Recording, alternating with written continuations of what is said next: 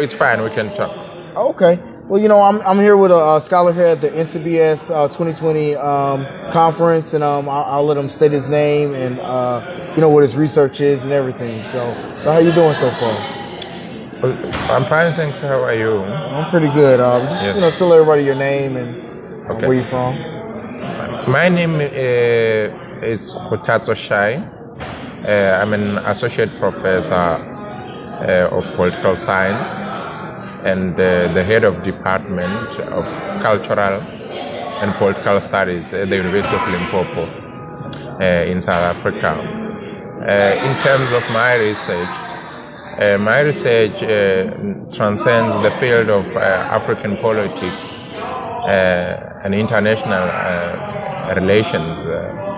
In particular, I specialize with the study of the post-Cold War United States of America's foreign policy towards the African states. Yeah, and I'm also actively involved in teaching and community engagement, and the common thread.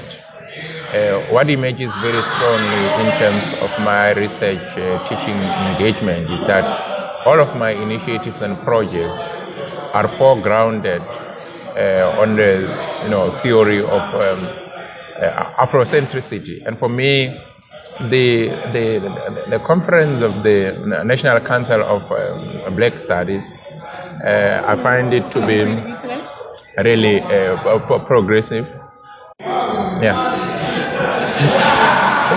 Yeah, as I was saying, I first participated in an NCBS conference here in Atlanta a year before last. That's 2018. Okay. And this is my second participation. And from time to time when I come, I always come with a few of my students or colleagues. But what I like about this conference is particularly the quality of the debates, and also the passion about the African cause, the Afrocentric cause, commitment to the development and promotion of Africana studies. It's so ironic that I'm based in Africa, in South Africa in particular. The field of Africana studies is not well established in most of our universities, and you understand this is it's a weakness that can be largely attributed to the apartheid history of our country, wherein really the desire to study the life and experience of the African people has never been a priority or of interest, especially by those who are in power. Here I'm talking about the white minority regime. So for me, once or twice in a year coming to the, or in 2 years' time coming to the NCBS, it's more of a ritual. I use this conference as a platform to draw knowledge, expertise, but even resilience, because in as much as in my university we do not necessarily have a program on Africana studies, but the knowledge that one draws from this conference and the partnerships that we strike, becomes very important in terms of, infusing the Afrocentric, the African flavor in the existing, academic disciplines that we have. So it's very, very much important for me to say, and as much as I teach, political science in international relations, the mere fact that I teach politics, international relations in a historical black university, in a university in Africa, it becomes my moral and humanitarian responsibility to ensure that my research, my teaching and community engagement truly reflects the setting and the experiences and the livelihood of the students that I'm teaching. This conference has always been a success. I think even this one has been a success, but one has to acknowledge the fact that really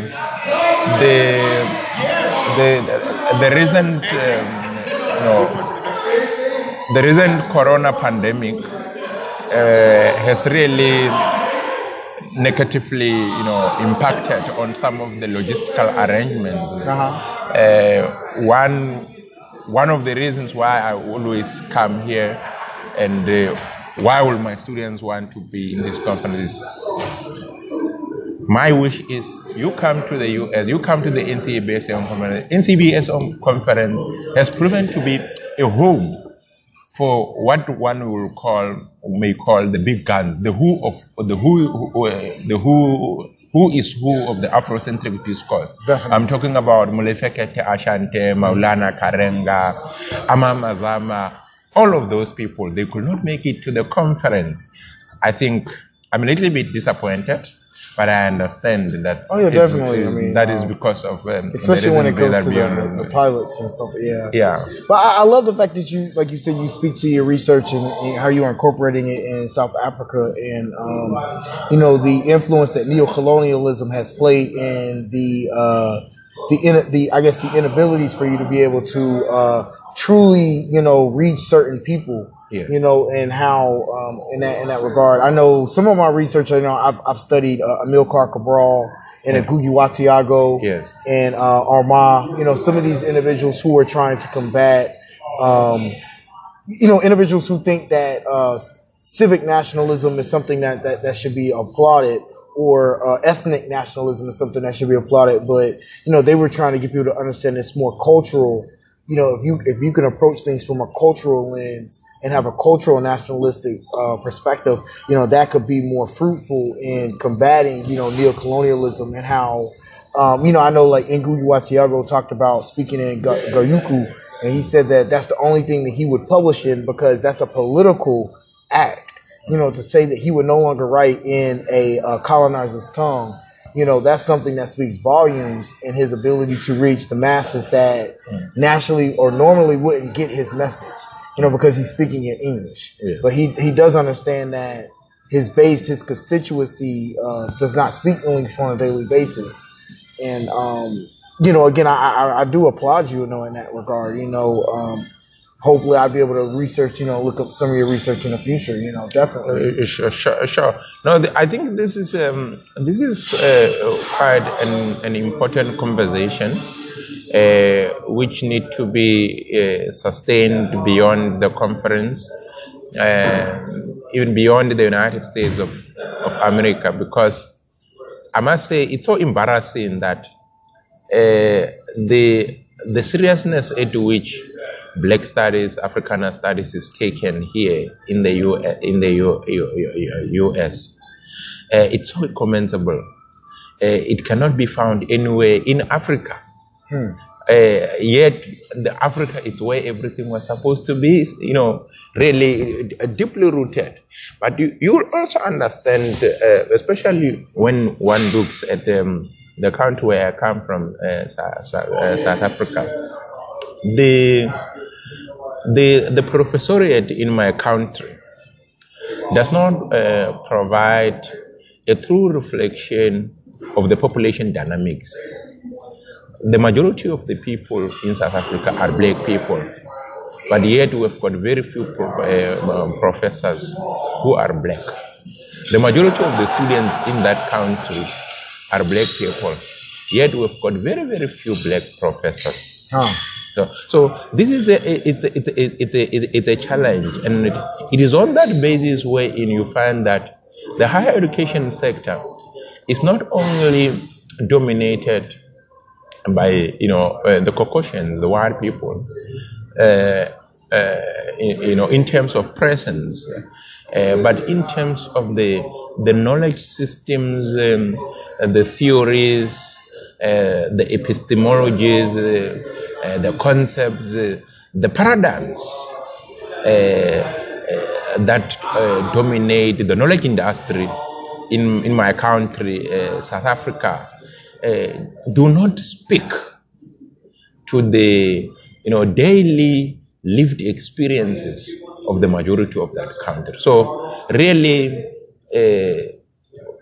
Black studies, Africana studies, it is timely.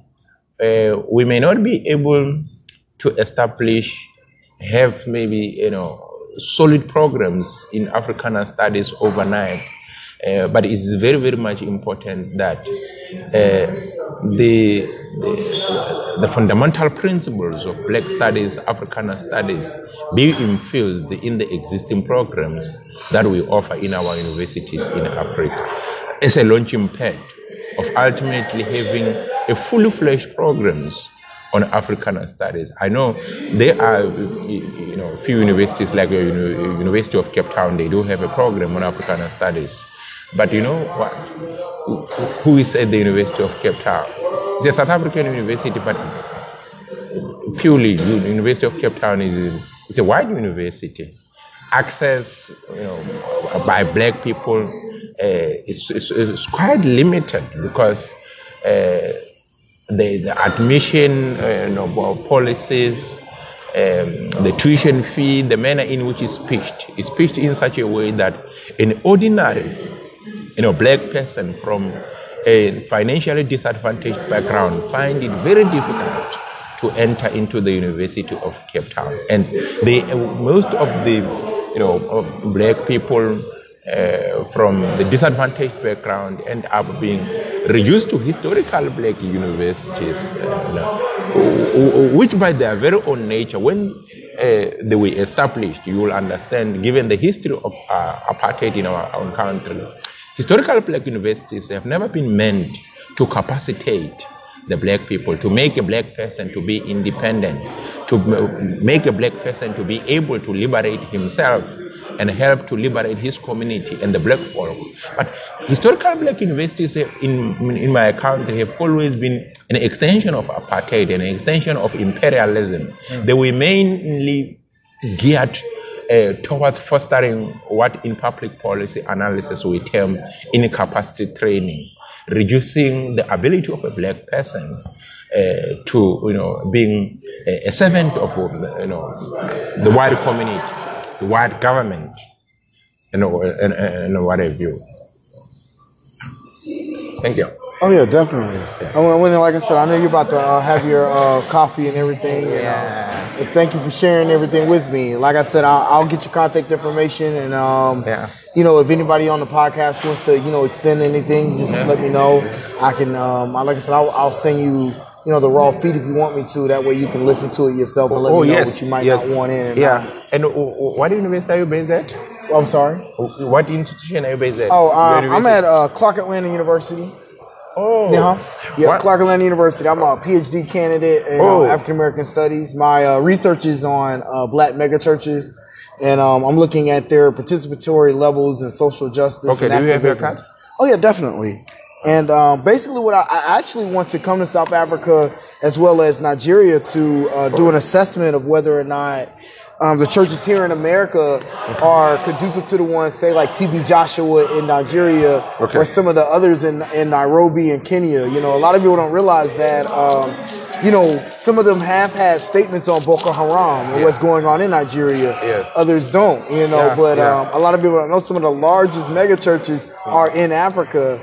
And, and it's just a lot of, really, I'm looking at the organization of African Americans and Africans, and how spirituality ties into that, that unification of us as being people, No, I think you told me, we spoke about it. Oh yeah, yesterday. We had a brief understanding. I remember I even hinted that. But the fact that we have your information now, it works out perfectly. Because like I said, I'm also trying to organize some things to help get speakers here at Clark Atlanta, with our department, and definitely. So I'm definitely trying to build a repertoire with individuals here It's very, you know, that's why some of our colleagues up there were talking about it just now. So it's very important. Yes, sir, definitely. But I'll definitely keep in touch. Sure. And like I said, you know, on my card, you know, my podcast is on my card. You can look at that all day. Yeah. You know, I had, like I said, my presentation on the Milcar Cabral and Gugu Asiago, that's on there. Sure.